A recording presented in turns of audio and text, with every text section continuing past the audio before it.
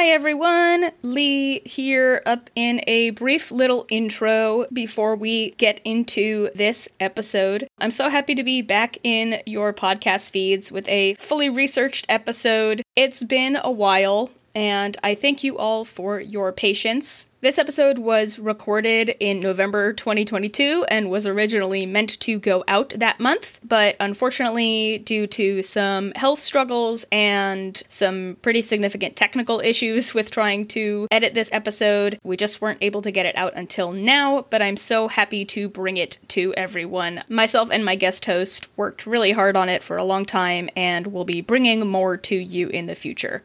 Before I transition you into the episode, I just have a few brief things that I wanted to mention up top here. One is a disclaimer. There will be a few quotes near the beginning of the episode that contain pronouns that were not changed, that I had intended to change and didn't catch it until after we had recorded. So if it sounds odd that some of the pronouns for folks that we are referencing in quotes were changed and not others, it was an oversight on my part, and I apologize.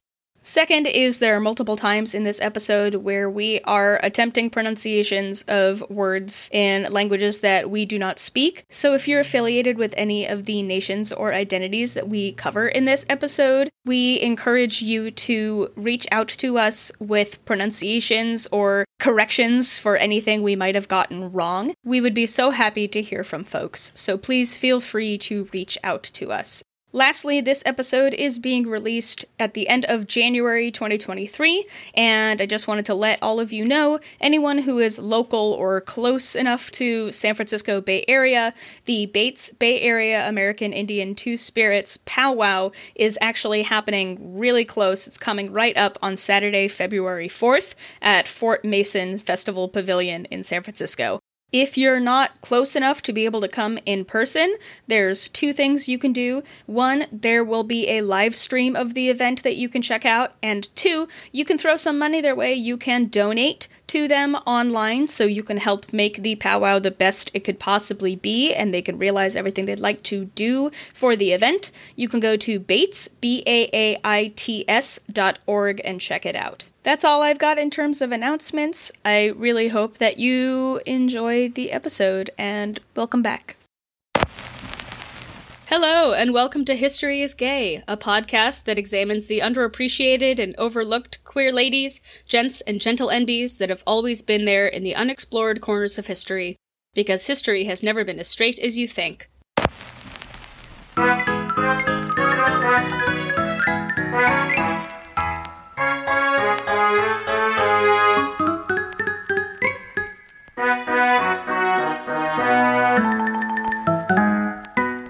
Hello, everyone. It's been a minute. I'm Lee Pfeffer, your host of History is Gay.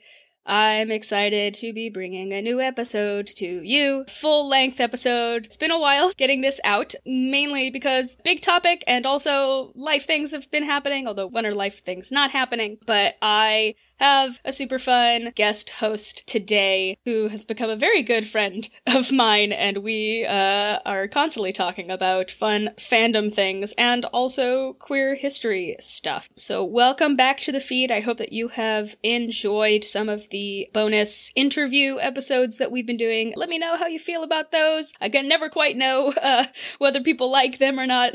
Part of me is always like, oh god, I hope people aren't mad that I'm not putting out full episodes right now. But I'm excited to be back here in this space for some cool topics.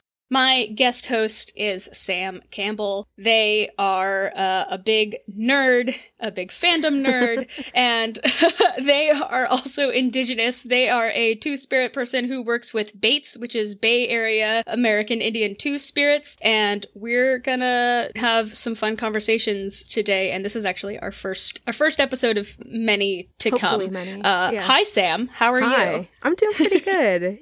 Today's a good day. Yeah, like Lee said, I'm Sam. I am a board member with Bates, and I was also the drum keeper for them during the COVID pandemic. So that was a different beast, trying to figure out how to hold drum circles virtually. But we did it, and I think we did it pretty well. So, yeah. Heck yeah. Can you tell folks just a little bit about you and where you are and what you do and how, I mean, you know, we got connected sort of through my work and then also realized that we were both big gay fandom nerds too. Yeah, no, well, we got connected. It was actually through Bates. Yeah. Bates did a little panel discussion, and you asked me afterwards, like, I would like to have you help me with the podcast episode. And I was like, yes, absolutely. And here we are, like, what, a year later? Like a year later, almost yeah. exactly a year later. It was supposed to be like, oh, in the next couple of months, let's, you know, here we are.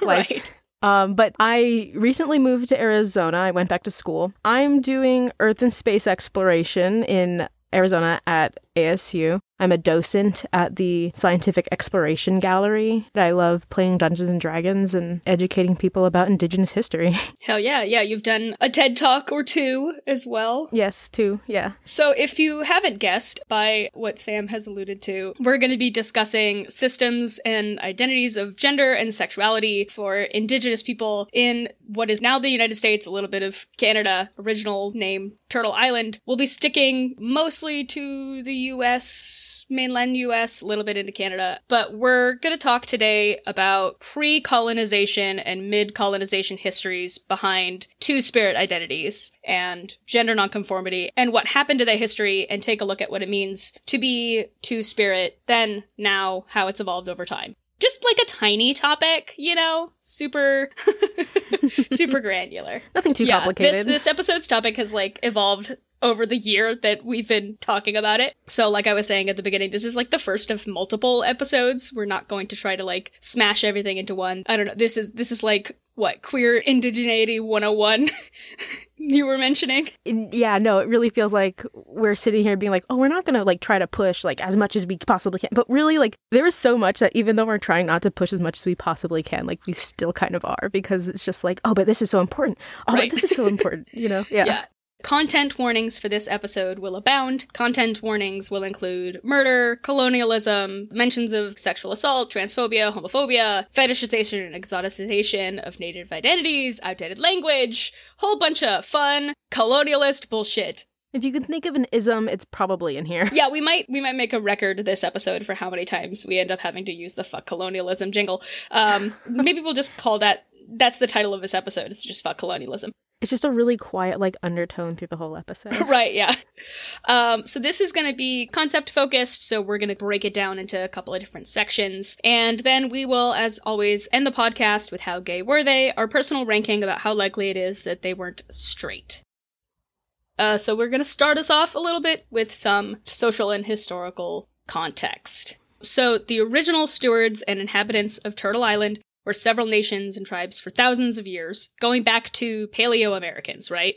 And that history can pretty much only be found in archaeological record. We don't have a lot of information about Indigenous life and culture that doesn't come from in the middle of colonialism. So, first contacts between Indigenous peoples on the continent and European settlers began in the late 15th and 16th century. Spanish and French quote-unquote explorers, like the heaviest of air quotes, like Columbus, fuck that guy. Fuck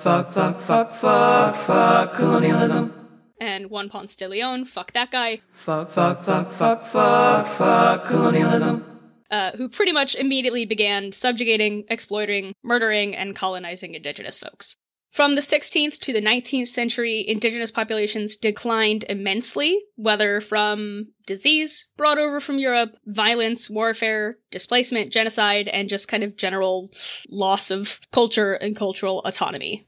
Yeah, so like a lot of the sources that we will be using are unfortunately coming from these colonist mindsets, right? So we do want to preface this by saying that most of the oral and written histories of the Indigenous people of the US and Canada are gone. Actually, most of what we have left is just from the oral histories that have been passed down, but also just observations collected by these white missionaries and colonizers or anthropologists. So there's very little firsthand accounts from actual Indigenous perspectives. And obviously that is no fault to the Indigenous people, but it's something that's important to note, because as you're going through these numbers and these facts and statistics, you're going to notice some contradictions, and you kind of have to know how to look at research on a wider base and know how to like extrapolate what is true, what is false, what is somebody being egregiously racist, stuff like that.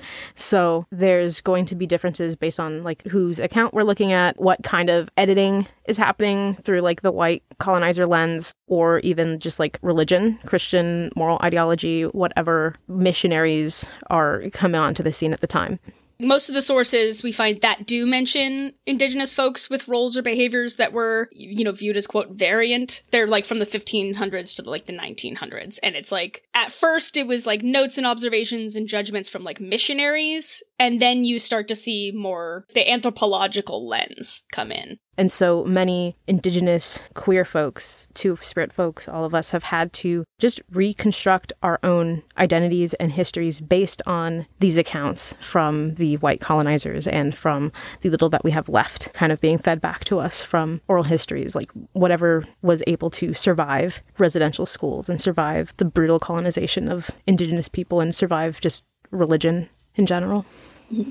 So let's bring it into, like, what do we say when we say Two-Spirit? What are Indigenous thoughts and systems of gender and sexuality around this time? We're obviously not going to be able to be super comprehensive in the span of one episode. Native people aren't a monolith. Different nations have their own beliefs, societal structures, etc. So, like, this is what Indigenous culture says about quote-unquote queerness. Yeah. What we can say, though, is that there are around 574 federally recognized tribes in the U.S. and 630 in Canada. And there are many who are not federally recognized. Historian Will Roscoe, actually based here based out in San Francisco, he talks about how there are as many as 150 documented tribes that recognized gender nonconforming identities. And the idea that 150 people have said is like a smaller number, but that's 150. And like when we take into account the vast number of tribes that aren't quote unquote federally recognized, that number can shift a lot. Yeah, and since then, more communities have, like, come forward and started recognizing it, so the number could be higher. There's a really nice quote from a Crow tribal elder that Will Roscoe prefaces, who is a white historian, a white gay historian, who's done a lot of historical work on, like, Two-Spirit identities, but he is not Native. But he interviewed someone in 1982 who said, "We don't waste people the way white society does. Every person has their gift." And I think that that's a really good way to, like, kind of go into this. Yeah, I really like that a lot. Yeah. Do you want to just, like, kind of put in your own words what your definition is of a Two-Spirit person as someone who is a Two-Spirit person? Yeah, I guess that's important to note. Like, I do identify as Two-Spirit. I've told people that I work with the Bay Area American Indian Two-Spirits, and they still wouldn't really put it together. So there it is, verbally. I am Two-Spirit. So yeah, a Two-Spirit person is someone who generally did not fit the typical gender roles assigned to them, or they fulfilled specific ceremonial or economic or social roles, and when the expectation didn't match up with like what was being seen, like that is generally what a Two-Spirit person, like in the simplest possible terms, could boil down to. So this was presented in many ways, so clothing, attitude, actions, and many tribes defined this in different ways because each tribe had its own ideas of what gender roles could look like. So if in a tribe where, like, of course women can hunt, then like a woman hunting wouldn't necessarily be like a Two-Spirit role, right? But the breakdown of these like norms is most often like how we see this kind of funneling down into these Two-Spirit identities. We know this because they were not only like physical roles as I've listed, but they were spiritual roles. So for some tribes, Two-Spirit people are seen as like this bridge between the physical and the spirit world. And this allowed them to be like better medicine people. So many nations recognized third or fourth genders in addition to their male and female, man and woman identities. And sometimes these identities had very distinct terms. So we're going to talk about some of those like language differences, because here we have just the word like two-spirit, or like in English we have a identity like non-binary or trans, right? But like each tribe had their own words for it. And so I think that's kind of how we are going to introduce some of these ideas. Yeah. So this leads us to the word of the week. Word of the week. Gay word of history.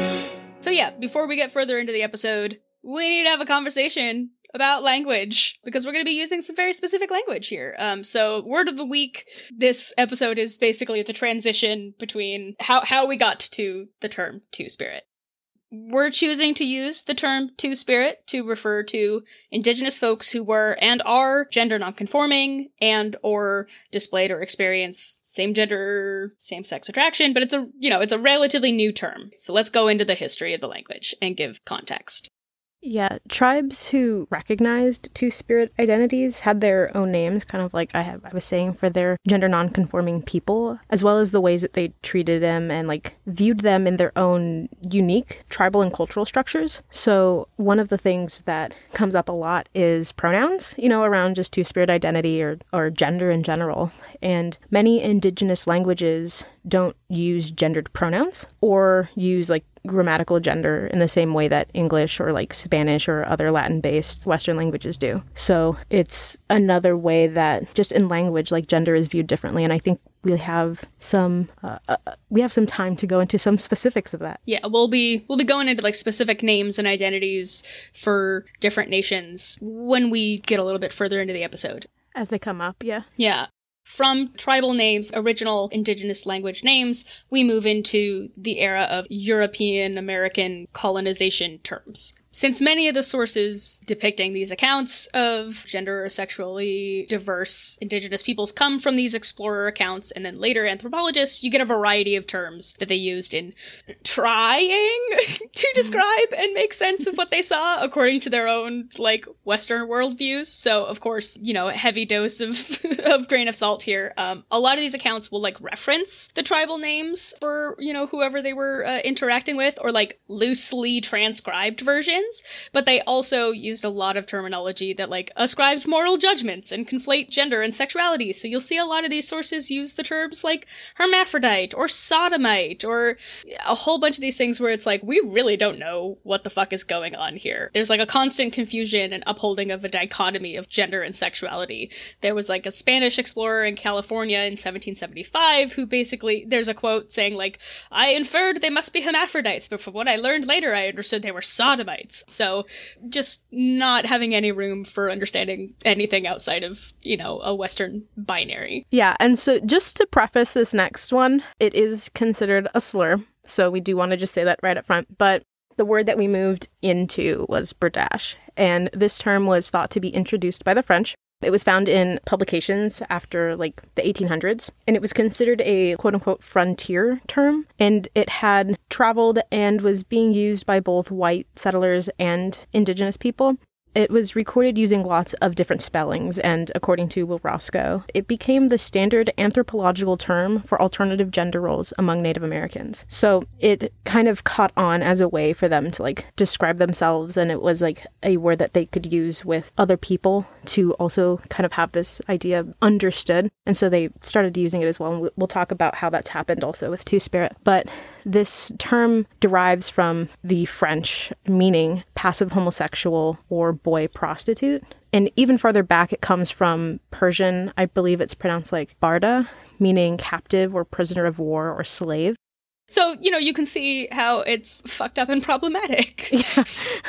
I think one of the things that we don't do enough is, like, look at the etymology of words. And doing this research really pulled up for me, like, oh my God, I did not know how, like, some of these words, like, came into our language, and it is disturbing. And so it's, when you think of it that way, it's really strange how it did gain favor among anthropologists, like to refer more broadly to any indigenous individuals that they came across who performed mixed gender roles, and like even more frequently it's described to any person, specifically males, who they perceived to be homosexual or like bisexual, effeminate by Western social standards. It just kind of became like shorthand for, Yeah. this person is different. Yeah, and it eventually came to like describe, lesbian and bisexual and like gender nonconforming people as well, specifically women as well. But that was like an afterthought. So as time went on, it went from being seen as just like a standard that we use to like, actually, let's take a look at where this word came from and like what it's being used to describe. And it is now like viewed as derogatory. And people started to really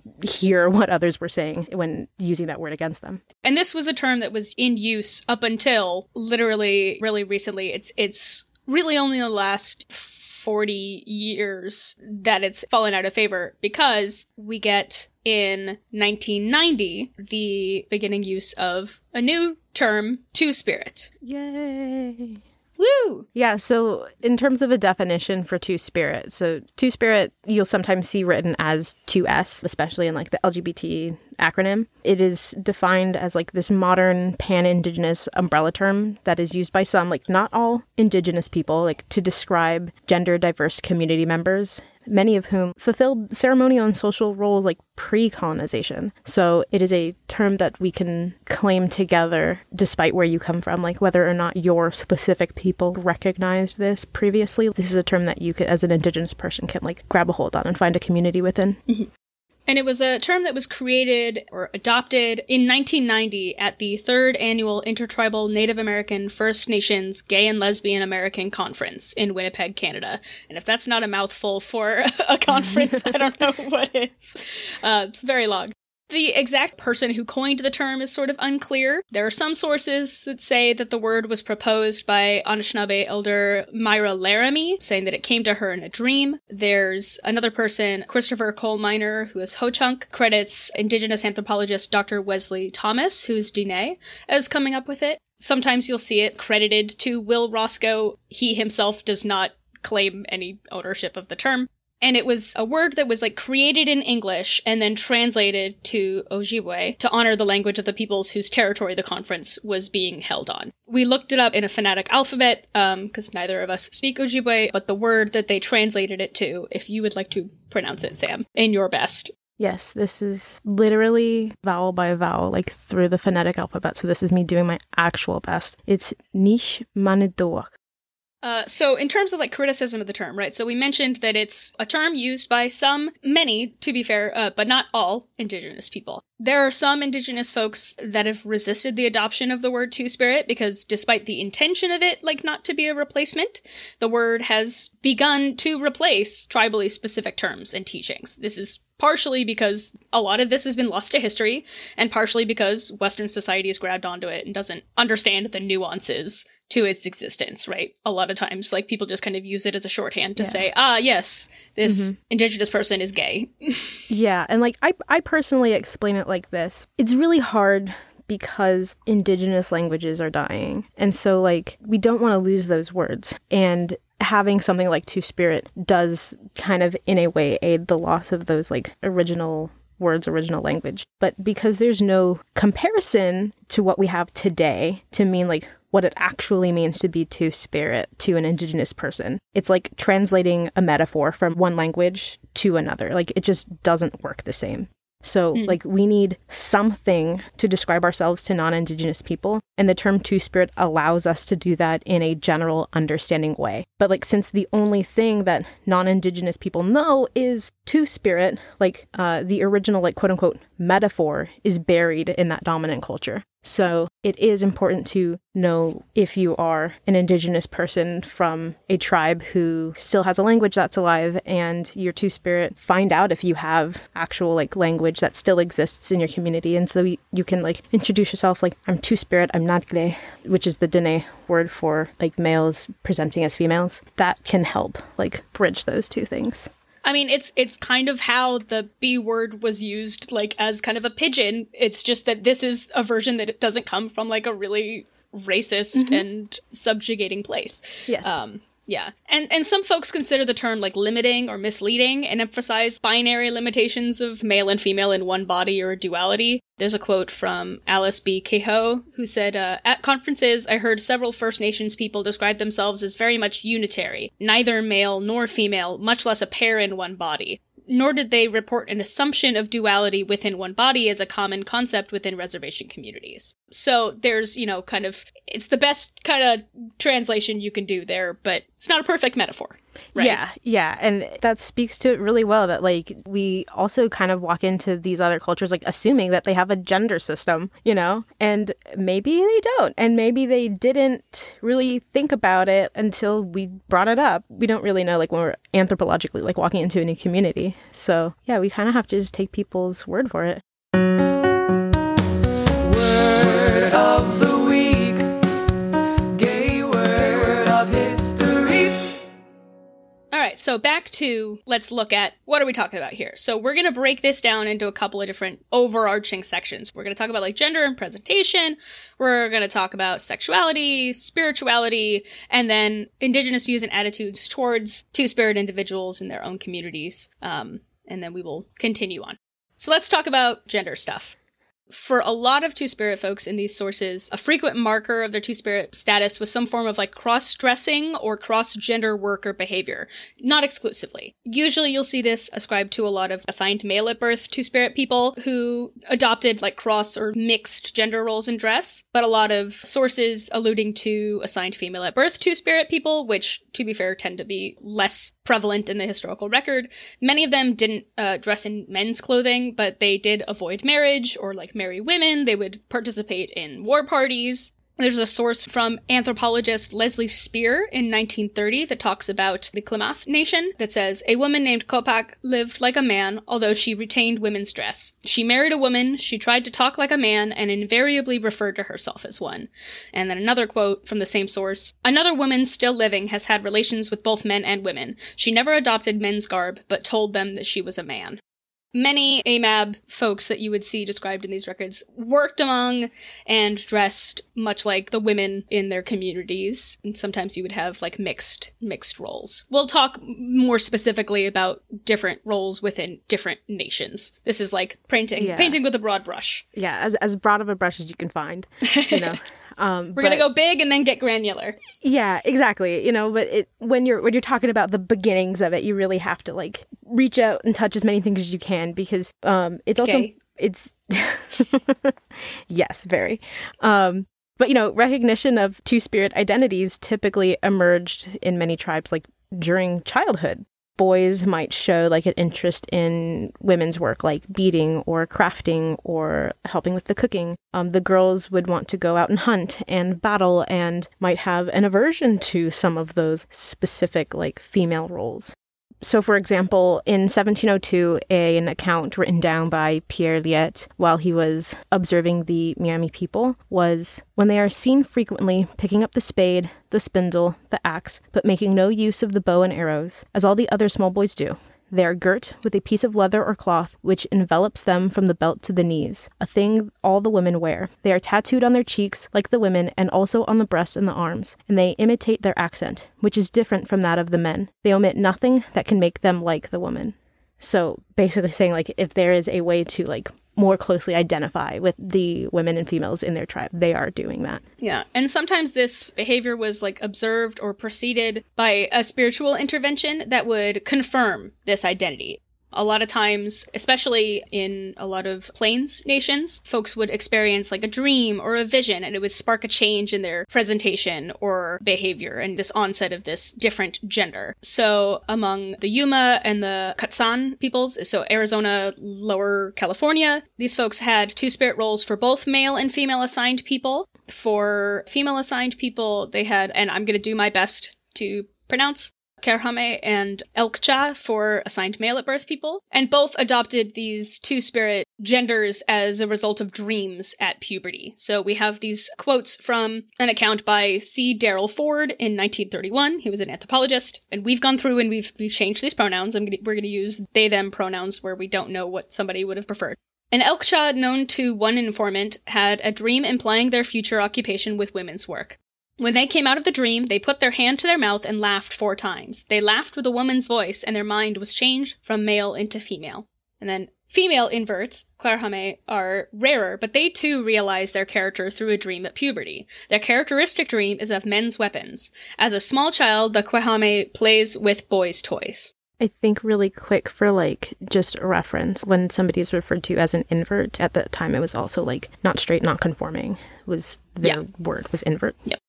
We also have in 1841 from Pierre Jean de Smet, another rare description of a female-bodied two-spirit person. There was a woman among the snakes, so that's Northern Paiute, Bannock, and Shoshone, who once dreamed that she was a man and killed animals in the chase. Upon waking, she assumed her husband's garments, took his gun, and went out to test the virtue of her dream. She killed a deer. Since that time, she has not left off man's costume. She goes on the hunts and on the warpath. By some fearless actions, she has attained the title of quote-unquote brave and the privilege of admittance to the council of the chiefs. Nothing less than another dream could make her return to her gown. Yeah, I think stories like this are really what we have to take to heart, because although this is coming from like this white Western like cultural lens, this is a very good glimpse into, I feel like these don't seem to be painted with like much else other than like a recounting of what was either said or described or observed, I guess is the word I was looking for. Because the way that, you know, it's described by like fearless actions, you know, and that makes me feel at least a little bit better reading these, being like, okay, it wasn't just getting constant negative attention. It was just like, let me write down what I'm observing. Right. And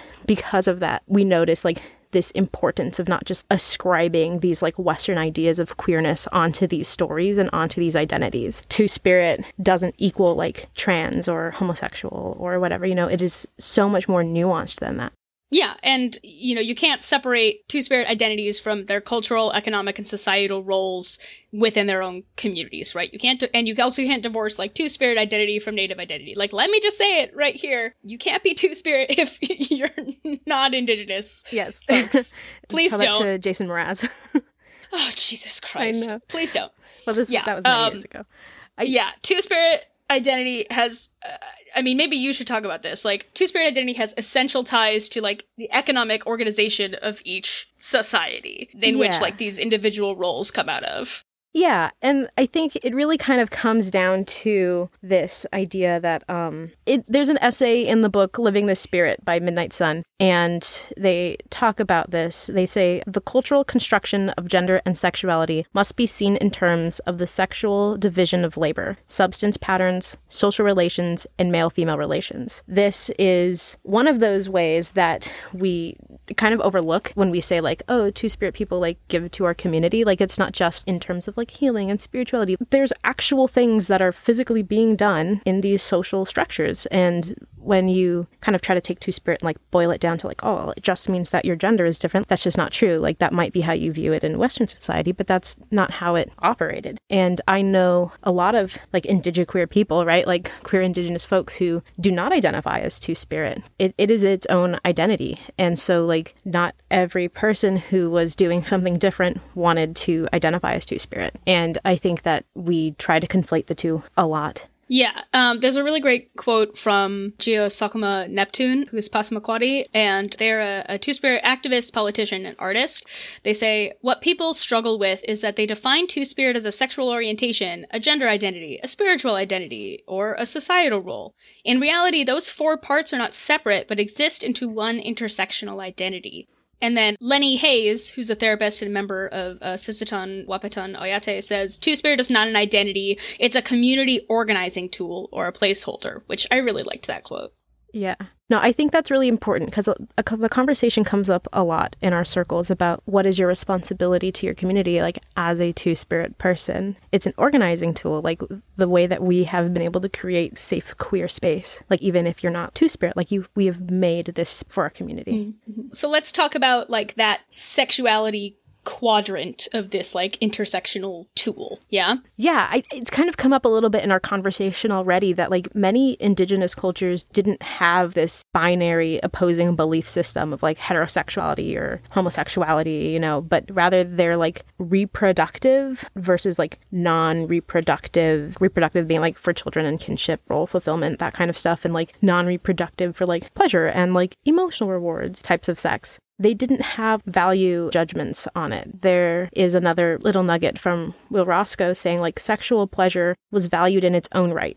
It forged relationships, it was entertaining, it was necessary for good health. So it is definitely not constrained in these, like, you're doing this just to have kids or whatever, you know? Like, it's kind of just a part of life. And Two-Spirit folks, like, then had the unique place of, like, occupying special spaces of, like, non-reproductive sex and romantic love as being a primary part of their lives. Yeah. Yeah, like, many Two-Spirit people, like, also had same-sex relationships because they're not distinct gender sex roles. They weren't considered, like, queer or, like, gay relationships. I'm using air quotes. You can't hear me, or you can't see me doing it. For lack of a better word. Yeah, so, like, they weren't...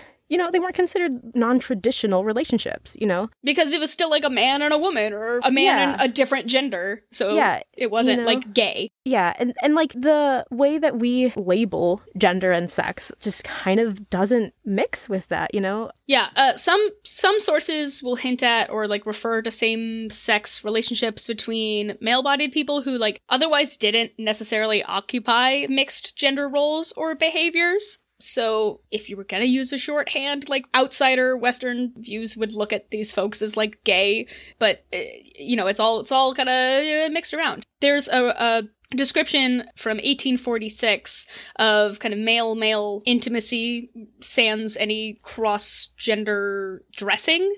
There's these two people, Rabbit and Hailstorm, who are two Lakota men. It says, neither should the Hailstorm's friend, the Rabbit, be passed by without any notice. The Hailstorm and he were inseparable. They ate, slept, and hunted together, and shared with one another almost all that they possessed. If there be anything that deserves this to be called romantic in the, I'm going to replace a word, native character, is to be sought for in friendships such as this, which are common among many of the prairie tribes. It's so sweet. Yeah. I ship them. They're so cute. I love hearing these kinds of Indigenous stories because we don't hear it, you know? Yeah. Yeah. I think we have, like, one confirmed picture of, like, a happy, like, Indigenous queer couple, you know? Like... Yeah. Right. Yeah, and the Timucuan in Florida allowed marriages between men. There's a account from 1943 that mentions them. Also, it should be noticed that Timucuan culture did not survive colonization. When the Spanish left Florida in 1763, the surviving 83 Christianized Timucuans left with them. So yeah, which is, like, very sadly not unique. 83 story. Goddamn people for an entire like nation. Like, fuck colonialism.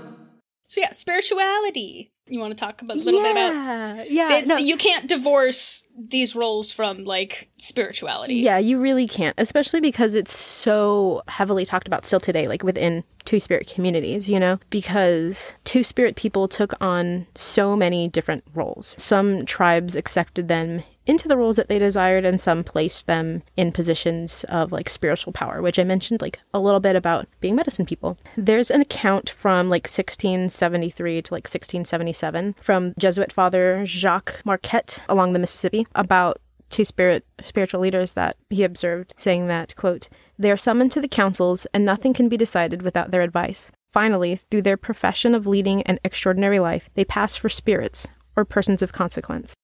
So it is highlighting the thing I had said before about sometimes Two-Spirit people are seen as this bridge between, like, the male and female spirits, between the physical world and the spirit world. It is their, like, spiritual duty to help guide the tribe in decisions. Mm-hmm. Yeah, and in many Plains cultures, Two-Spirit folks receive their roles and spiritual powers, like we mentioned before, through dreams and visions. A couple of examples, Mandan, Lakota, Arapaho, Omaha, Osage, all of these tribes had dreams and visions of, like, female deities, sometimes the moon, that confirmed their identities. The Osage term for Two-Spirit folks, mehuga, translates to moon instructed, which I really wanted to put in because our continuing theme of the moon is gay has returned. I am going, like, when people ask me, like, you know, how I know anything, I'm just going to say, like, I am moon instructed now.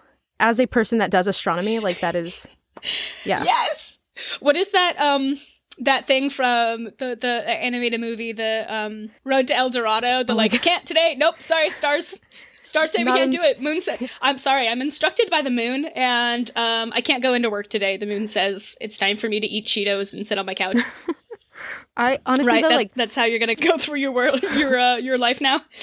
honestly, like having the reason that like the name of my gender, just like being moon instructed, like it feels so like deeply connected, you know, like what is woman, what is man, like what is female, you know, like that, those don't have like this just feels so like real and personal. And I think it, for me at least, like really highlights the importance that these people had for their two-spirit folks, because like the moon is, when you really think about it, sorry, bringing some of my study into this, the moon is like the one changing thing in the sky constantly, right? So in the night sky, so like you have the stars, they stay the same, but the moon is how you track time. The moon is how you know when you're going to soon start like picking your crops. The moon is when you're going to know like how many days have passed. It's easier to track the shifting constellations, but the moon is the one thing that every night is different. And so like, yeah, moon instructed to me, it's just like a beautiful marriage of those two ideas. Hell yeah.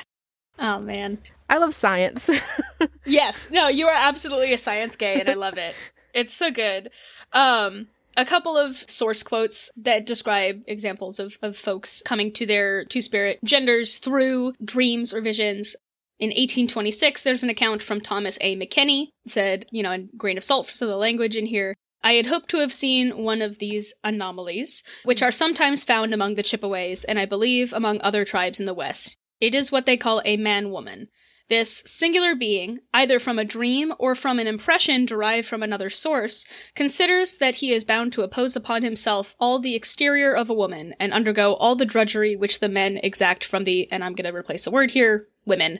It's a racist term that is used. You will see it if you read it, but we don't need to repeat it. Yeah. And another one from 1711 from Joseph Francois Lafitau from a source called Men Who Dress as Women. The view of these men dressed as women surprised the Europeans who first encountered them in America, as they did not at first guess the motives for this species of metamorphosis. They were convinced that these people in whom the two sexes were confounded. Although the religious spirit which made them embrace this state causes them to be regarded as extraordinary human beings. So clearly, these settler accounts are getting, they're hearing these things directly from indigenous folks of like, this is how I describe my own gender, and this is why, and this is when it came about.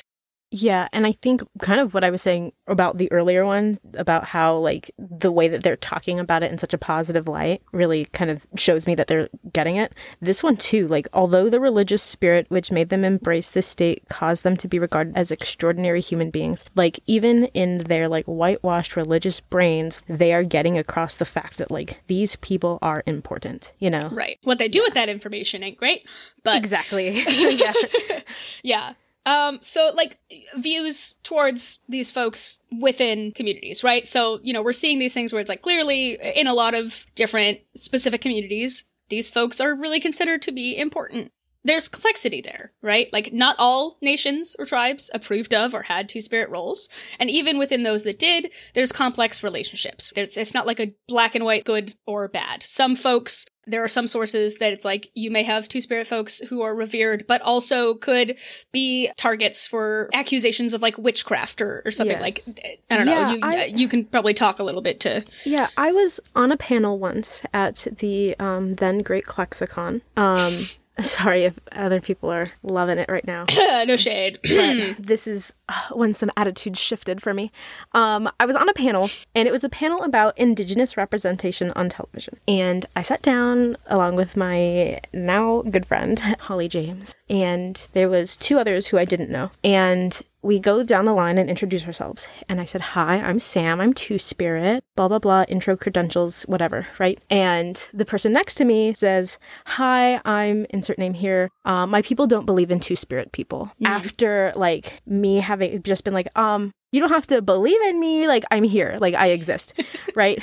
And, like, my friend Holly was, like, the one right after that. So again, to be like, hi, I'm two-spirit. And it was a really weird way to be faced with like that kind of attitude in a queer space, you know? Mm. So like when we're saying like there's complexity and like not all people recognized it or whatever, or that it wasn't just like black or white, good or bad, like it is pervasive to today, the way that tribes will talk about it, whether or not like historically they believed in it. Like we'll get into that later, but that is still like a today problem. Right. Yeah. Well, and I think it's I think it's important to note too that like you have overall the like way that two-spirit folks were received, even within communities where it wasn't super common, is not like the same as the way that two-spirit identities and genders were received among a Western viewpoint, right? Like there's Exactly. That same ethnologist C. Darrell Ford in 1931 writes about reception of the Elkcha among the group. It says, as a rule, parents are ashamed of such children, but there's no attempt to force them or suppress the tendency. So in some cases, it's like, you know, any parent who might be disappointed that their child turned out a little differently than they expected, you know, because of their own expectations, but it's not like it's not the same kind of like systemic rejection of that identity. He says, in some cases, the quote-unquote transformation is publicly recognized, friends are invited, and in the case of an Elkcha, food is prepared by him. It is customary for an Elkcha to undertake women's work, and it's thought to have a peaceful influence on the tribe. Maurice Kenny, who's Mohawk and has an essay in that compilation we were talking about before, Living the Spirit, writes, every tribe had its fetishes and taboos, but no tribe had ironclad laws that said a young man need to take this or that path. He made up his own mind and followed the direction of his puberty vision, his inclination, though the tribal mores prodded him toward warrior-hunter career. I think a lot of what we were reading emphasized that, like, you know, this was respected and celebrated, etc., but we also don't want to, like, fall into the trap of, like... oh, everything was perfect. Nothing could have ever been wrong. Like, fantasy land of, like... And there was a really good quote somewhere that was just, like, the quote-unquote, like, magical Indian kind of shit. Exactly, yes. Especially among, like, kind of white queer scholarship of, like, looking at, you know, queer history around the world has been like, this is ideal, it's complex. There we go. That's it. That's the end of the podcast. It's complex. Yeah, you know, I think everything's... I don't even think we need to do this other episodes now. Yeah, there we go. Yeah. I think that the idea of complexity is lost on some people. I think the way that you explained it is really good, because when we try to just nail it down, I think it makes it worse. I think it makes more sense as a, like, not to use the word of a colonizer in a previous quotation, but I think it's better to leave it kind of as this, like, anomaly, like this anomalous existence, because when you try to define it, that's when it breaks down. Mm-hmm. Just as, like, a, you know, kind of a broad overview, like, male-bodied two-spirit identities and same-sex behaviors were regarded favorably among Creek, Crow, Hopi, Mandan, Maricopa, Menominee, Natchez, Diné, Omaha, Oto, Papago, Ponca, Quinault, Seminole, Tubatalabal, Yuma, Yurok, and Zuni peoples. Yeah. And these are all coming, I mean, and this is all coming from, like, a study in 1951 from a book called Patterns of Sexual Behavior. You'll also see female two-spirit identities or same-sex behavior, again, regarded favorably among the Chiricahua, Crow, Ojibwe, and Yuma, but at the same time, in some of those, like, you would see disapproval of male two-spirit roles in the Chiricahua, Ojibwe, Klamath, and Pima.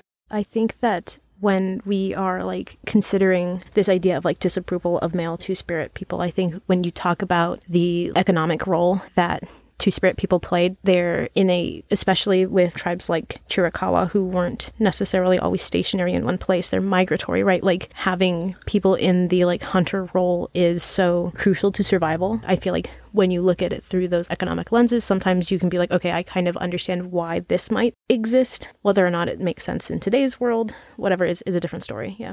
Yeah, I think that was, you know, I was trying to find more things to, like, put in here to explain that, but that, I think you got it, is, like, it's not disapproval of, like, and these people are wrong and unnatural and whatever. It's like, okay, you're not, like, fulfilling the roles that we expected, and depending on how economic structures were set up, the reception to that is different.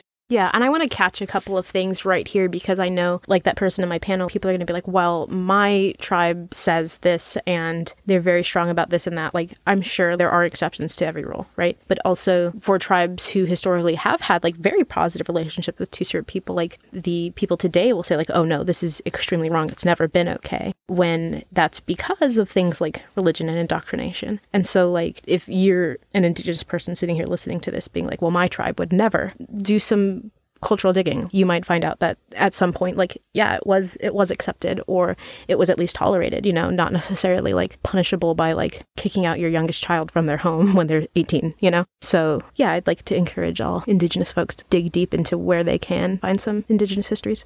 All right, so let's talk about various roles that people might play as two-spirit folks. We're gonna just, like, map out a couple of different roles that you might see, and then we're gonna talk about specific two-spirit genders in different nations worth highlighting. I love these types of roles because it is not just, like, only two-spirit people do this, but it's like when two-spirit people do it, it's, like, different, you know? So like we're talking about crafters, right? Like you can go to like a powwow and get whatever, but if you go to a Two-Spirit powwow, the kinds of stuff you're coming home with are totally different. You can feel the amount of additional love that was put into it because they get to sell it in a Two-Spirit space, you know? So like keep that in mind with all of these things. It's like they exist from Two-Spirit people, but when you put it into a Two-Spirit space, the amount of like medicine and good energy that's coming out of it is like tenfold. So that's like crafters, spiritual leaders, medicine people, caretakers, teachers. Like that's the role that I took on with the drum, was like being at a very young age and very intimidating way, like a teacher and like a spiritual leader in those moments. Matchmakers, giving love advice. Yeah, there are also, in some tribes, Two-Spirit folks would fulfill roles in death and burial. So a lot of folks would act as undertakers or mourners or participate during war parties and scalp dances. And it kind of speaks to these connections and links between that, like, non-procreative sexuality and fertility that Two-Spirit people kind of embody, and the links between that and, like, creativity and inspiration, and the links between, like, warfare and death. This bridge, like, Two-Spirit folks kind of acting as a bridge between male and female and different energies like that, kind of reaching into other linkages there, right? Yeah. Yeah. So in Manache and Yokut and Tabatu Labal, Two-Spirit folks in many of these sources are described as having roles like preparing the dead for burial and stuff like that. All right, so let's talk about some, like, specific genders in various tribes and nations and talk about how fucking cool some of these people are. We're gonna trade off. These are, like, kind of broad strokes of, like, here's generally what some of these specific folks would do in their individual communities. And then in other episodes, we'll be, like, doing bios of a couple of folks who are well-known throughout history. Mm-hmm. So we'll start off with Crow, which is around the area that is like southern Montana. Crow have a gender called Bate. You might see it as B-O-T-E or B-A-D-E. Various spellings, because of course these are all just like transliterations. With an accent over the E. Yes, with an accent over the E.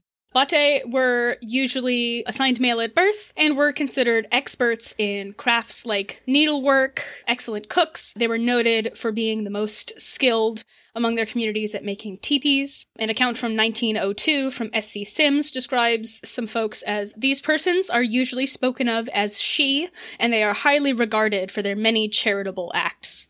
There's a description of Abate in Bighorn District, who was around like 50 years old, from 1907-1912 by Robert Henry Lowy, that said, according to several informants, former agents have repeatedly tried to make them, we're changing the pronouns here, don male clothes, but the other Indians, this is his word, the other Indians themselves protested against this, saying that it was against their nature. Perhaps the most well-known Bate in historical record is Oshtish, or Finds Them and Kills Them, who was born around 1854 and was one of the last known Bates of the Crow Nation. We'll do a whole episode on Oshtish, because there's a significant amount of info about their life from primary sources, and we would want to go into more detail about them, and also, like, more about Crow and Bate and attitudes towards sexuality and gender. But I just really wanted to include this quick quote from a 1919 interview with them, where when they were asked, you know, why they wore like women's clothes, they said, that is my road. I have done it ever since I can remember because I wanted to do it. And when they were asked if a spirit or a vision directed them or other Crow to become Bate, Oshtish said, no, it was just natural. They were born that way.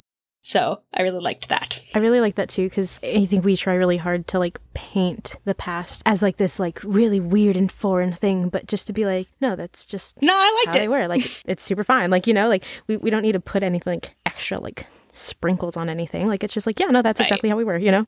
Yeah, definitely. Yeah.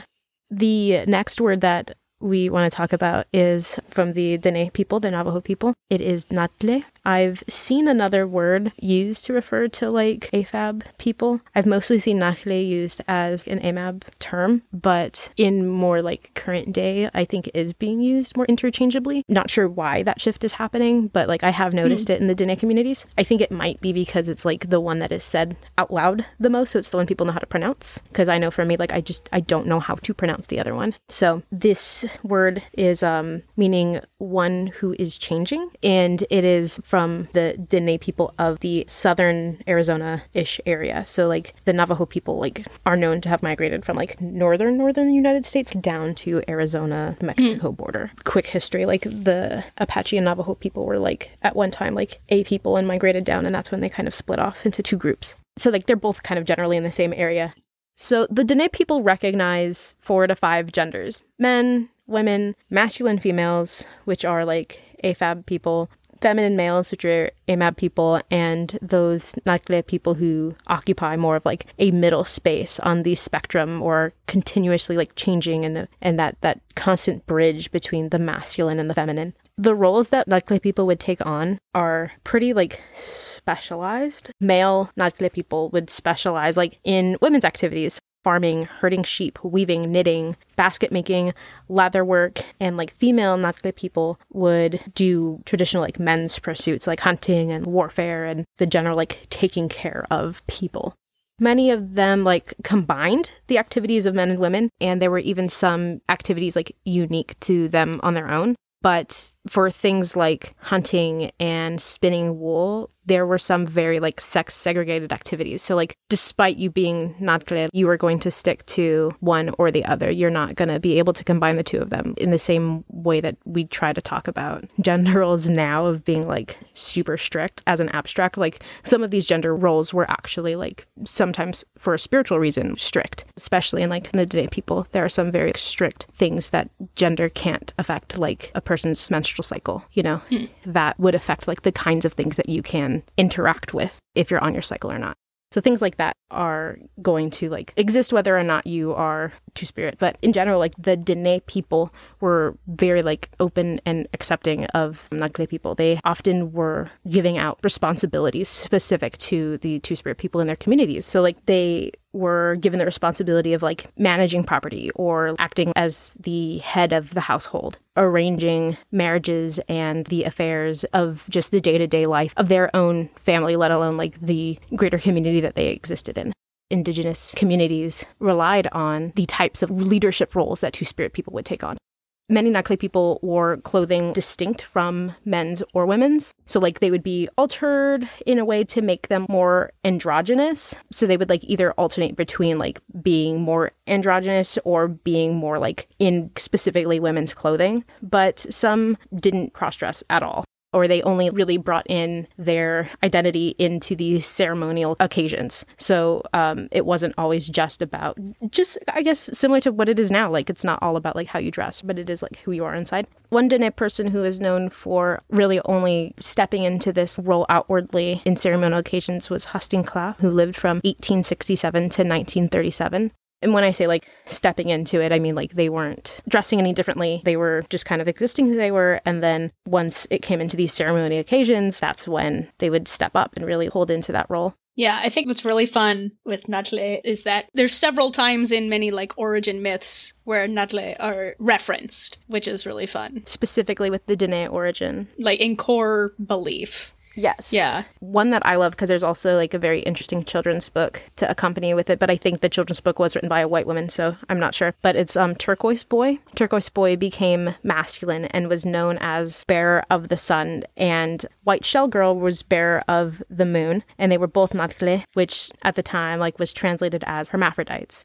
So Turquoise Boy and White Shell Girl, they saved the ancient Dene from angry water buffalo, who stood in the way between them evolving from the fourth to the fifth and final world. So in terms of origin story, it's not just the typical like, oh, you know, first man met first woman and they brought the sun and whatever down. You know, this is not the creation story as much as it is the like epitome of the Two-Spirit story of like literally removing the barrier between the physical world and our ability to move into the next world, into the spiritual, like fifth final world. So it is not just like the giving and bringing of life. It is the Two-Spirit role to usher humanity into the next space.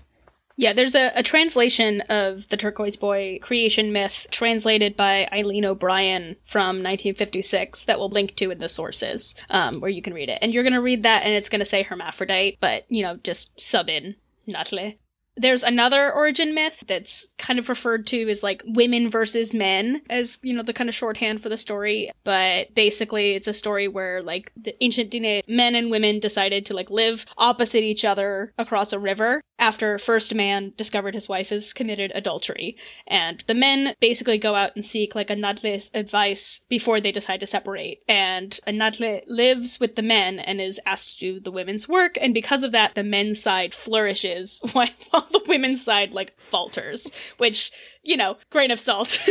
But basically this kind of like, this brings the sides back together. It's like, oh, well, they're doing so well. Let's come back. Like the Nadle worries about the failure of future generations without the women and says, let's bring everybody back, right? Says like, let it now be the bringing across. I think there is also a translation by Eileen O'Brien of that story too. It's hard to find some of the sources. Yeah. And I think one of the best quotations that we came across for like describing how this role like played such an integral part in Navajo society and Dene society is from the 1930s anthropologist Willard Hill. And he recorded comments from elders about the Nakle people saying, quote, "If there were no Nakle, the country would change. They are responsible for all the wealth in the country. If there were no more left, the horses, the sheep, and Navajo would all go. They are leaders just like President Roosevelt." So also grain of salt, but right. But context for the time. Yeah. But and then another one was, "You must respect Nakle. They are sacred and holy," and that is still true. If you ask me, don't need to take any salts with that one because it is correct. Straight from the source. Boom. Yeah. Boom. Really quickly, Mojave also had two-spirit roles. There's actually some anthropological sources from 1949 by Margaret Mead, which describe male-assigned two-spirit folks actually, like, mimicking pregnancy and childbirth, and would even, quote, "go inside from the camp to be ceremonially delivered of stones." So really fully engaging in women's roles, even down to facsimile of childbirth and menstruation. Another big one that we wanted to mention is among Lakota, Winkate, which translates to wants or wishes to be like a woman. There's also an analogous one for female-assigned folks. I wasn't able to find a phonetic translation for this one, so this is my best. Bloka Egla Wake, which is thinks she can act like a man. Winkate is a contraction of an older Lakota word, and Winkate traditionally had a ceremonial role of, like, special name giving. There's a story from a man named John Fire, or Lame Deer, which was recorded by a man named Richard Erdos in 1973. And it's the story of, like, the two of them going and having a drink in a bar, and they encounter a Winkate. And it says, "He told me that a Winkate has a gift of prophecy, and that he himself could predict the weather. In our tribe, we go to a Winkate to give a newborn child a secret name. A name given by a Winkate is supposed to bring its bearer luck and long life." And then in terms of, like, kind of origins of Lakota, ideas of, like, how a Winkate person comes to be, in this same story from this person in this bar, they said, "We think if a woman has two little ones growing inside of her, if she's going to have twins, sometimes instead of giving birth to two babies, they have formed up in her womb into just one, into a half-man, half-woman kind of being. We call such a person a Winkate. To us, a man is what nature or his dreams makes him. We accept him for what he wants to be. That's up to him." And then, this is in 1972, which then goes on to kind of show the effects of, like, colonized thought. He says, "Still, fathers did not like to see their boys hanging around a Winkate's place and told them to stay away." So even in the same sentence, right, like, here's the importance of these people, and also here's the remnants of what's been passed down in, like, this distorted way. What year was that? You said 72, yeah. 72. Yeah, so it is interesting that, like, the oral history, like, survived, talking about, like, how real and important they are. And then also, like, it's a weird thing to kind of shake. Like you said, it's so abrupt, like, in the same thought. But another people that we want to highlight are the Cheyenne people. Their word for their two-spirit identities, again, doing our best to do pronunciations, is himane, meaning, like, half men, half women. These individuals often took on the role of matchmakers, but they were also leaders of, we mentioned earlier, like scalp dance, like death rite ceremonies. And they were important figures in war parties. They were there for, like, moral support, but also caring for the wounded. George Grinnell in 1923 said, quote, "These old-time scalp dances were directed by a little group of men called himane. half men, half women, who usually dressed as old men. They were very popular and special favorites of the young people, whether married or not, for they were noted matchmakers. They were fine love talkers, which, great. You're going to put that on your Tinder profile? A fine love talker. Fine love talker? Gender anomaly and fine love talker. Moon instructed. Yes. I don't even do dating app. What is that? I would swipe right. Do you swipe right on people you like? Yes. Yes. I'd swipe right. I had to like swipe in the air to like double check. Like, yeah. Newsflash: gays don't know their lefts from their rights. I don't. At least I know that the L makes, like, the left hand makes an L. I do that all the time. I got that. That's all I need. The same guy goes on later to say, like, when they went with the war parties, they watched all that was being done, and in the fight cared for the wounded, in which they were skillful, for they were doctors or medicine men.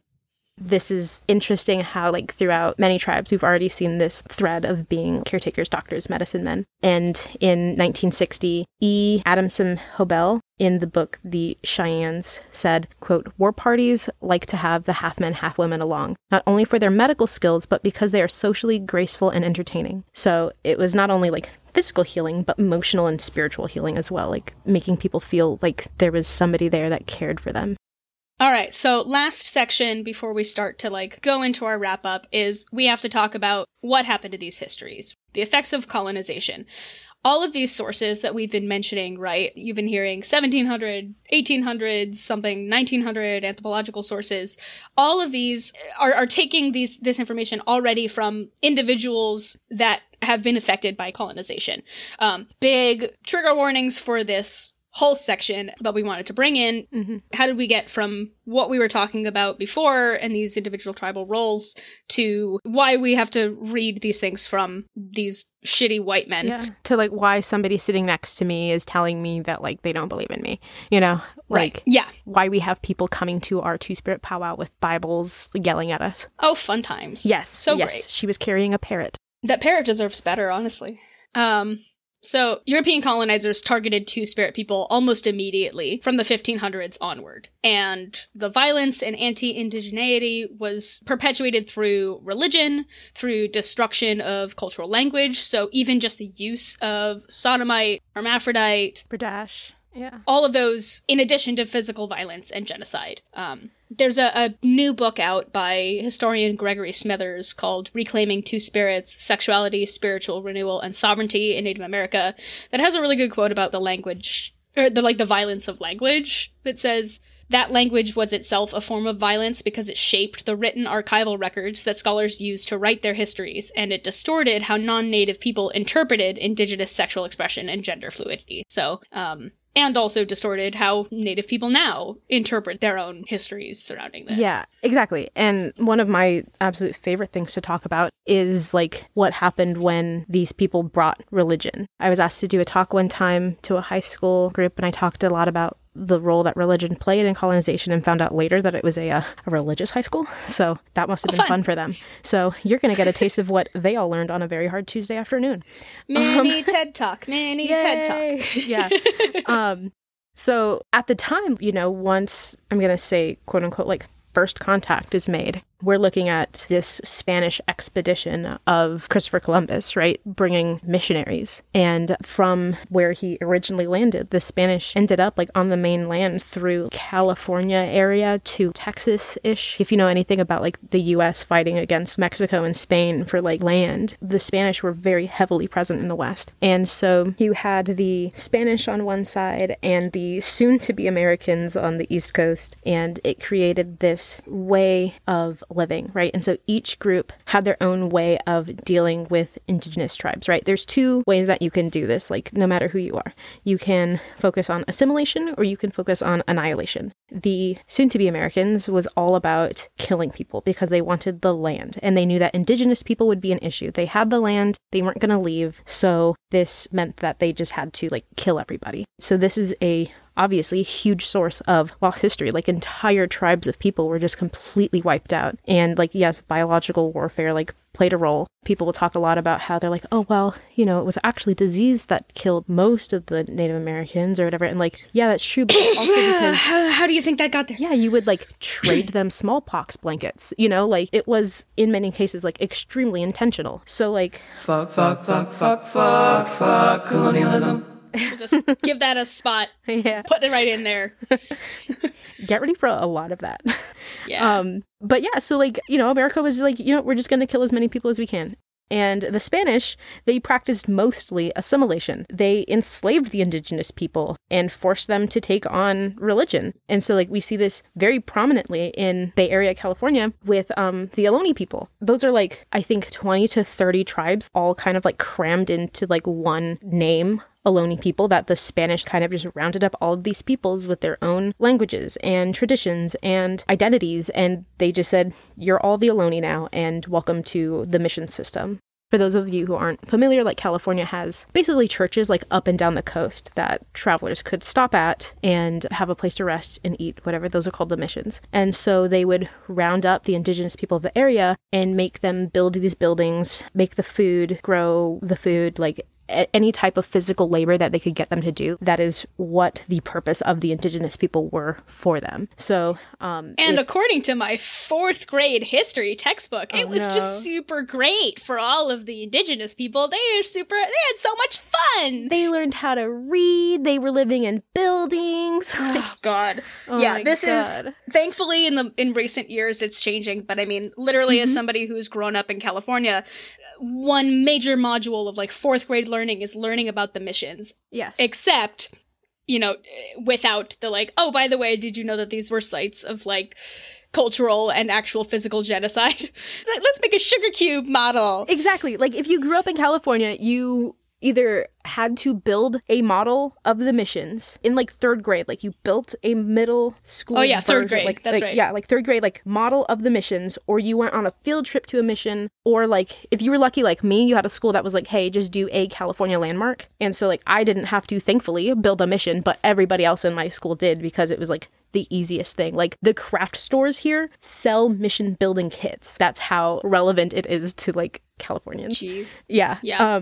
But anyway, if these indigenous people resisted this religion, they would die. So it was either this decision of like, you accept God and Jesus Christ as your Lord and Savior and renounce everything that you learned to love and do. You lose your language. You don't get to practice your traditions. You don't get to practice your gender identities anymore. Or we kill you and all of your children. And so as a means of survival, like people had to choose to like accept this religion because you don't want your children to die. It was this other way of just ripping history away from people because it was a new lesson that like your beliefs are satanic. Obviously, like religion in of itself, like brought this idea that homosexuality is wrong and that you have to stick to your gender roles. So like Maurice Kenny, they say, quote, it must be recalled that pleasure sex was branded wrong by, quote, civilized Europeans. Male love was destroyed more than ignored in the macho Spanish New World. So it isn't just this idea that like, this is bad, don't do it. It is like, you are doing this and therefore you are going to be punished for it. And like having that long-lasting like comfort that had been built up just completely ripped away from you. Mm-hmm. Yeah.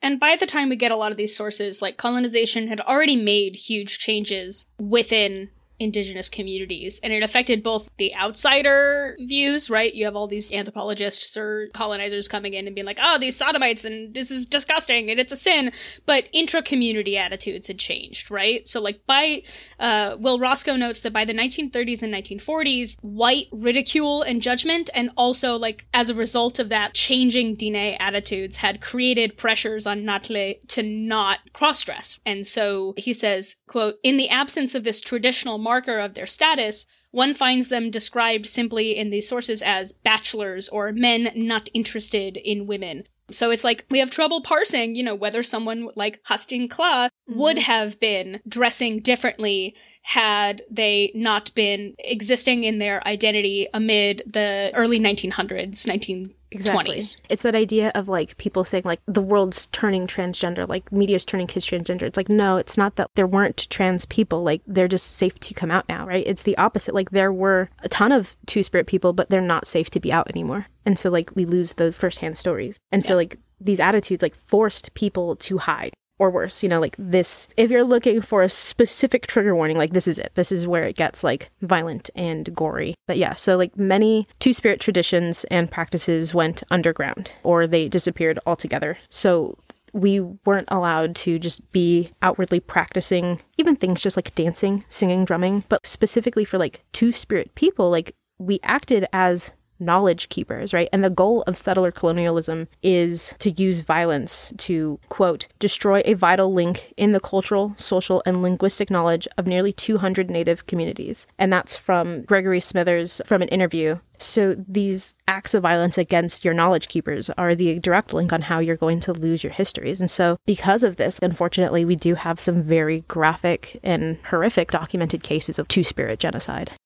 Yeah, probably like one of the most well-known incidents in history that's been documented is the Spanish invader Vasco Núñez de Balboa in 1513 rounded up 40-something two-spirit people in Panama and, again, major trigger warning, threw them in a ditch and released hungry dogs into the ditch after them. And the reason why we know about this event is because it was memorialized in an engraving by a man named Theodore de Bry. And the engraving, the piece of quote-unquote art, is described as, quote, Balboa throws a number of Indians who committed the sin of sodomy to the hounds.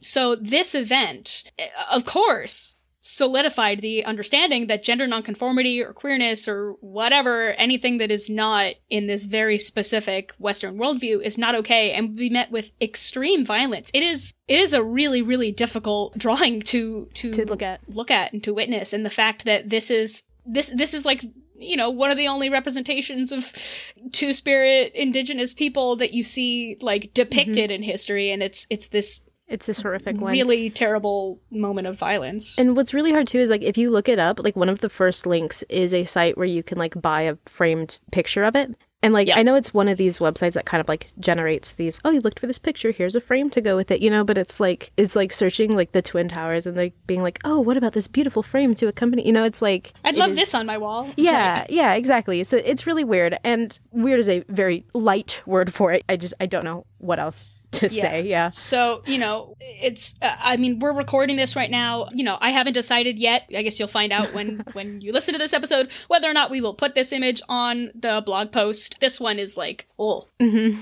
Yeah. And putting a little bit of emphasis back on like the telling of like oral histories. I cannot remember who told me this, but I was told a story about one time this family whose child was two-spirit and they were in the early enslavement of the Spaniards. And so their child started telling their family, like, I don't want to be doing boy things. I want to do girl things. And like the family was like, oh my gosh, this is amazing. Like we need to celebrate. And so they went to the Spanish leaders in the mission and were saying like, hey, this is wonderful. Like our child's discovering their identity. Like we need to celebrate this spiritual connection. And the Spanish were like, absolutely not. They shut it down so fast. And like, luckily, I don't know if that story has a really horrible ending, but I'm sure it wasn't great. And so like these stories, although not written down, like survived long enough, at least for like a descendant of these family to be able to tell me like, oh, this happened. Yeah. Another like big element of how this history was lost was the effects and introduction of residential schools. So starting in 1879, the U.S. and Canadian governments forcibly removed thousands of Two-Spirit people and Indigenous children from their tribes and families and sent them to boarding schools, or residential schools as they were referred to in Canada.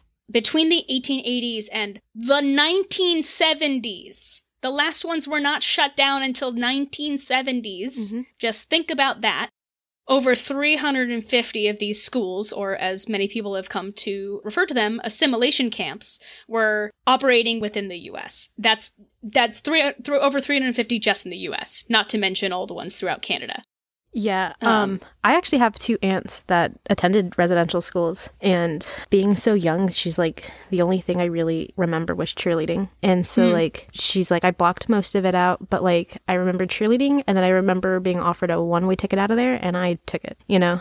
Wow. And like, that's how my family ended up in California. There you go. Yeah. But in these residential schools, these cis heteronormative anti-Indigenous roles were like forced onto children. School forbade them from acknowledging their own cultures, like wearing any Indigenous clothing or speaking their own languages. The classic, like, washing their mouth out with soap. Cutting their hair. Like, you can see some really, really, like, heartbreaking images of young Indigenous boys having their braids being cut off, which is, like, long hair is a symbol of, like, your connection to the spirit world. And, like, in many cultures, especially, like, Dene, you don't cut your hair unless you are, like, in mourning. So I guess, in a way, I would have been in mourning, but it's not something that you can choose for someone else, right? And so, like, this is where you hear that old phrase, like, kill the Indian, save the man. That was the whole point.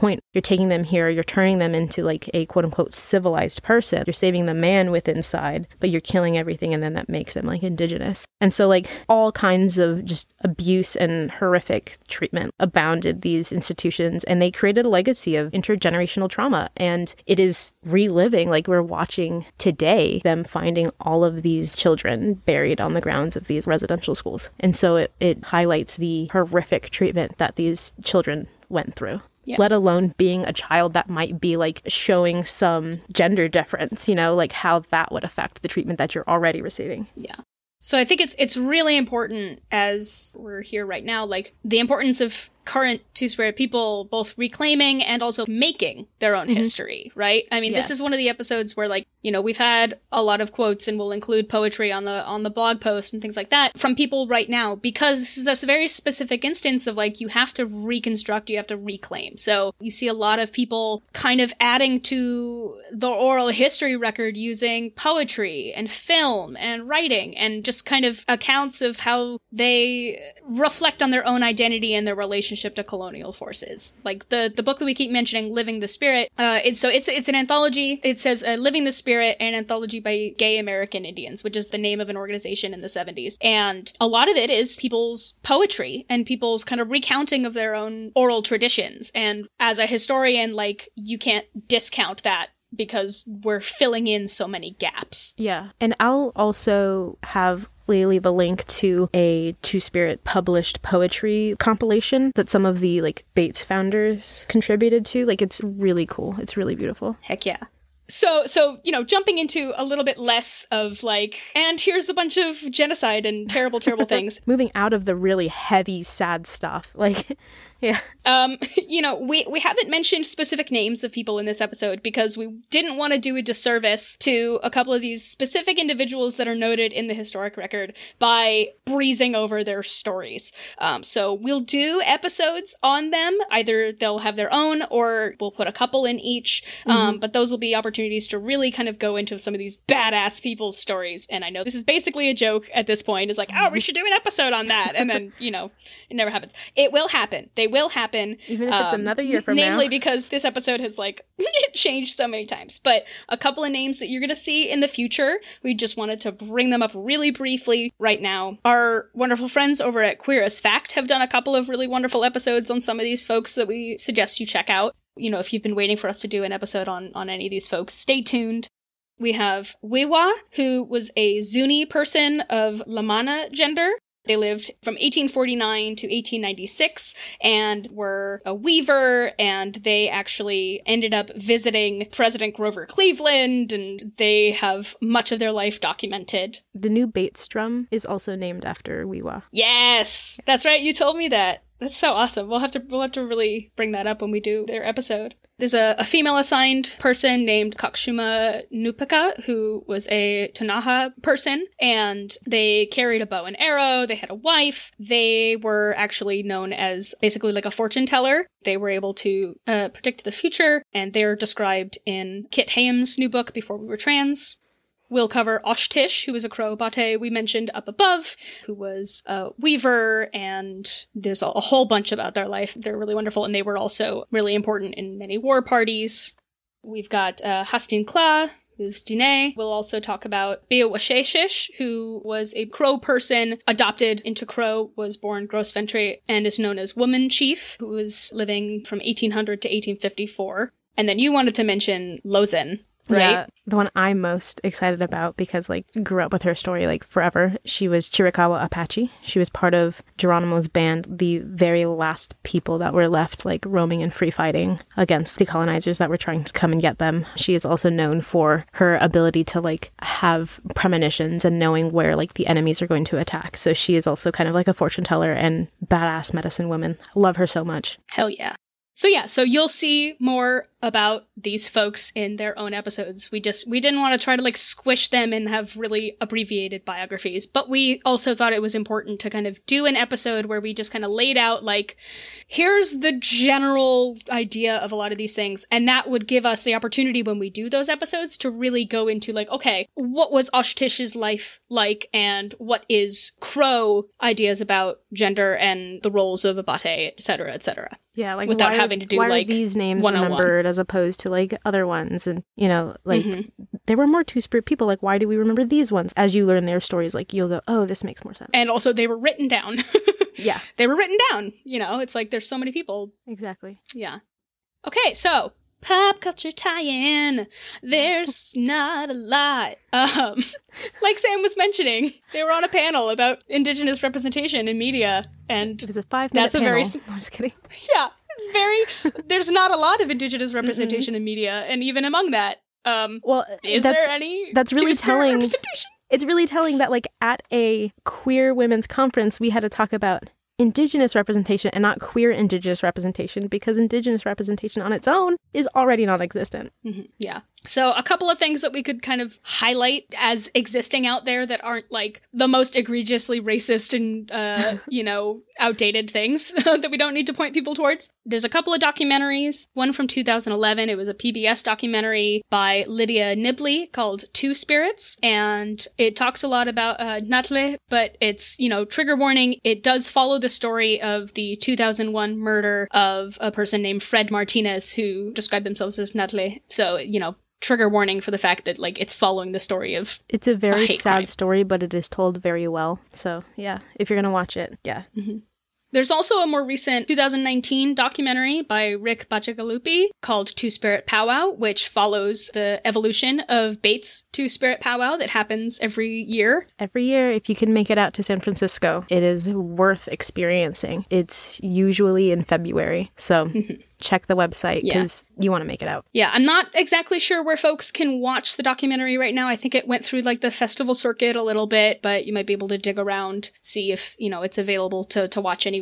I've seen it. I really enjoyed it. Yeah, I think I'm going to talk to the board and see if we can find a way to get it accessible to people. Sweet. Nice. In terms of fiction, not really many depictions of Two-Spirit people in general, and those that exist aren't great. A couple of notable examples. American Gods. The second season has a character who's Cherokee called Sam Black Crow, who is played by Kawenahari Devery Jacobs, who's Mohawk, and the character identifies as Two-Spirit, or in the show, Two-Spirited, and I think in Neil Gaiman's original book is just bisexual.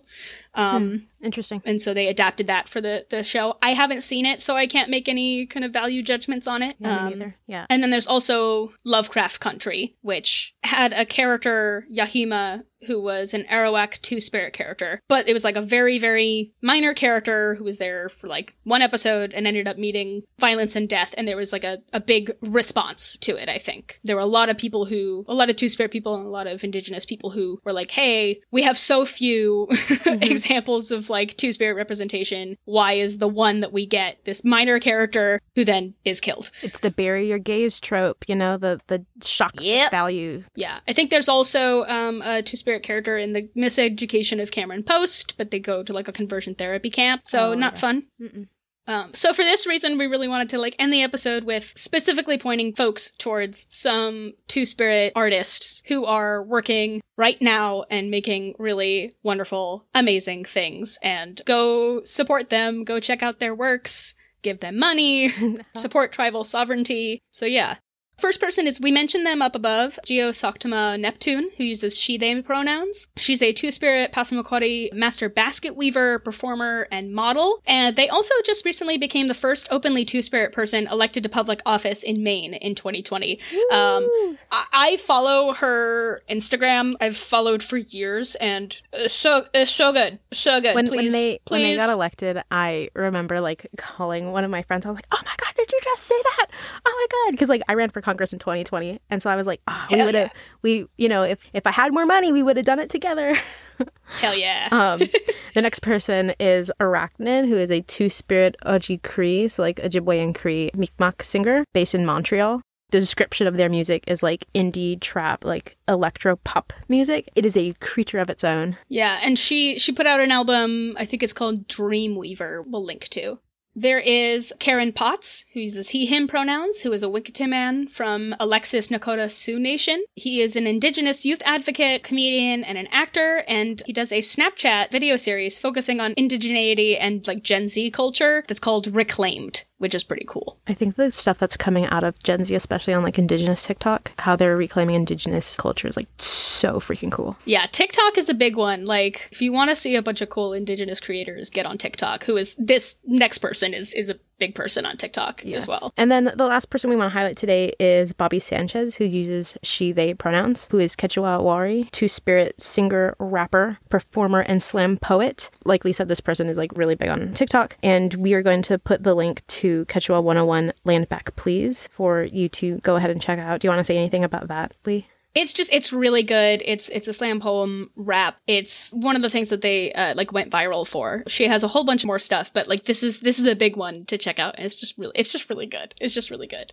Kind of going back to the fiction things, take my opinion with a grain of salt as like a non-Indigenous person, but I have really, really enjoyed watching the show Reservation Dogs, which is a wholly Indigenous cast and writing team and showrunners. They've not really tackled any, specifically like two-spirit topics or characters yet, but it's a really good show, and it's nice to see something that is created by Indigenous creators. Yeah, I haven't watched it yet because I was too scared they were going to just cancel it after one season, so I was like, I'm not going to get into it until I know there's more coming out. So now that there's a second season, like I actually have to sit down and watch it. But I think like something that came to mind when we were talking was we mentioned that like two-spirit people, like you're not two-spirit just because like you don't necessarily like cling to these quote-unquote like gender roles.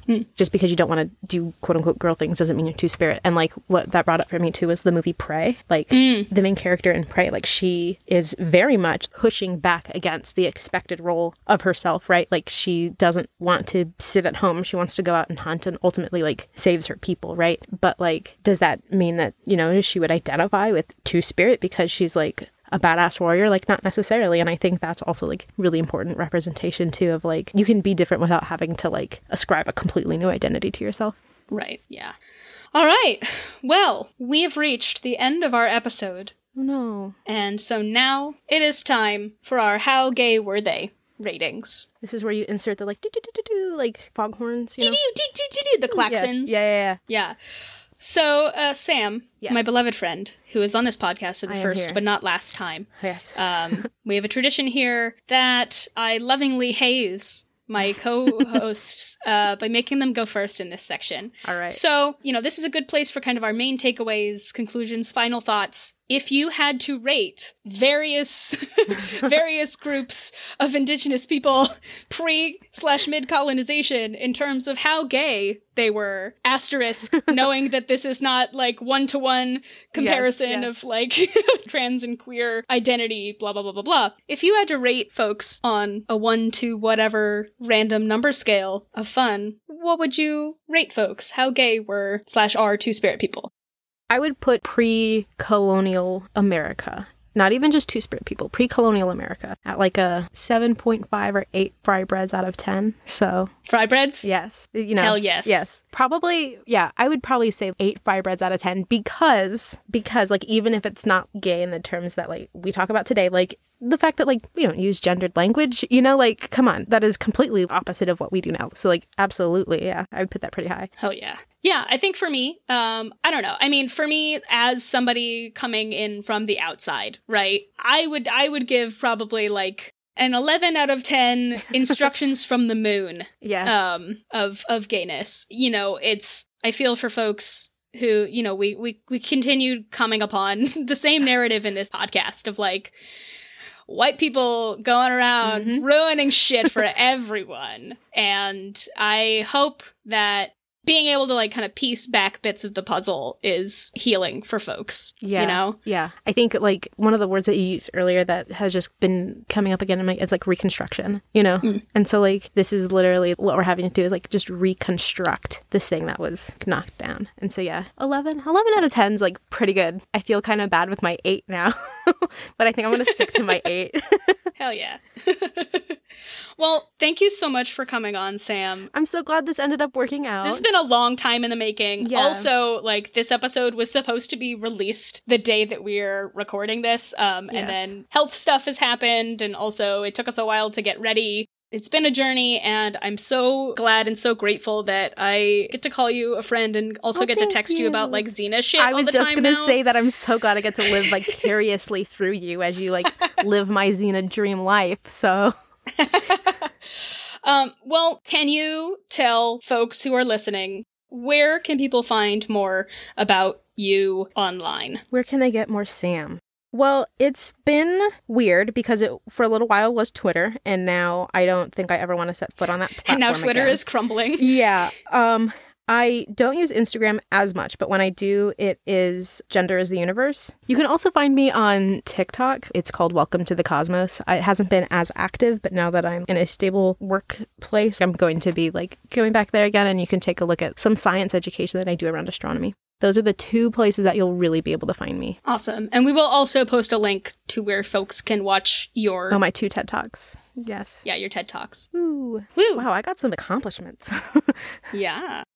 As for me, I'm Lee Pfeffer, and when I'm not nerding out about old-timey queer folks or yelling about Xena or just having a constant thread of fuck colonialism going through my brain, I'm usually talking about comics and queer TV over at A Paradox in Flux on Twitter for however long that exists. You can also find me by the same name on Instagram, A Paradox in Flux. History is Gay podcast can be found on Tumblr at History is Gay podcast, Twitter, again, who knows how long, and Instagram at History is Gay pod. I want to thank my wonderful friend Tashi Rowe, who is a patron and has been stepping into another like kind of assistance role and has been doing some really wonderful things with our social media, so say hi to her over there. You can always drop us a line with questions, suggestions, or just to say hi at historyisgaypodcast@gmail.com. If you enjoy the show and want to support us in continuing to make it, you can become a patron on Patreon. As a patron, you can get access to our secret Discord server, Sappho's Salon Minisodes, where we treat you to love letters and poems from queer historical faves, pop culture tie-in live watches. We just did one with our wonderful Gretchen coming back to watch Wild Nights with Emily with us, and future queer history trivia nights. I promise those will come. I've just been too busy. Exclusive merch and more. You can become a patron by going to the support section on our website or patreon.com/historyisgay. And I would mention some of our specific wonderful patrons, but I haven't had any new ones since the last episode. So if you want your name read out at the end of this episode, you should go click that little button. Get some fun stuff. Lee from the future popping in here really quick just to say that since we recorded this episode, we have in fact had another patron join. So thank you so much to Elizabeth Denton for hopping on there and supporting the show. I love you! You can buy merch at our History is Gay store, click on shop on our website, and lastly, remember to rate, review, and subscribe wherever you get your podcasts. It helps more people find the show, and we can expand our awesome community. That's it for History is Gay. Until next time, Stay queer. and stay curious.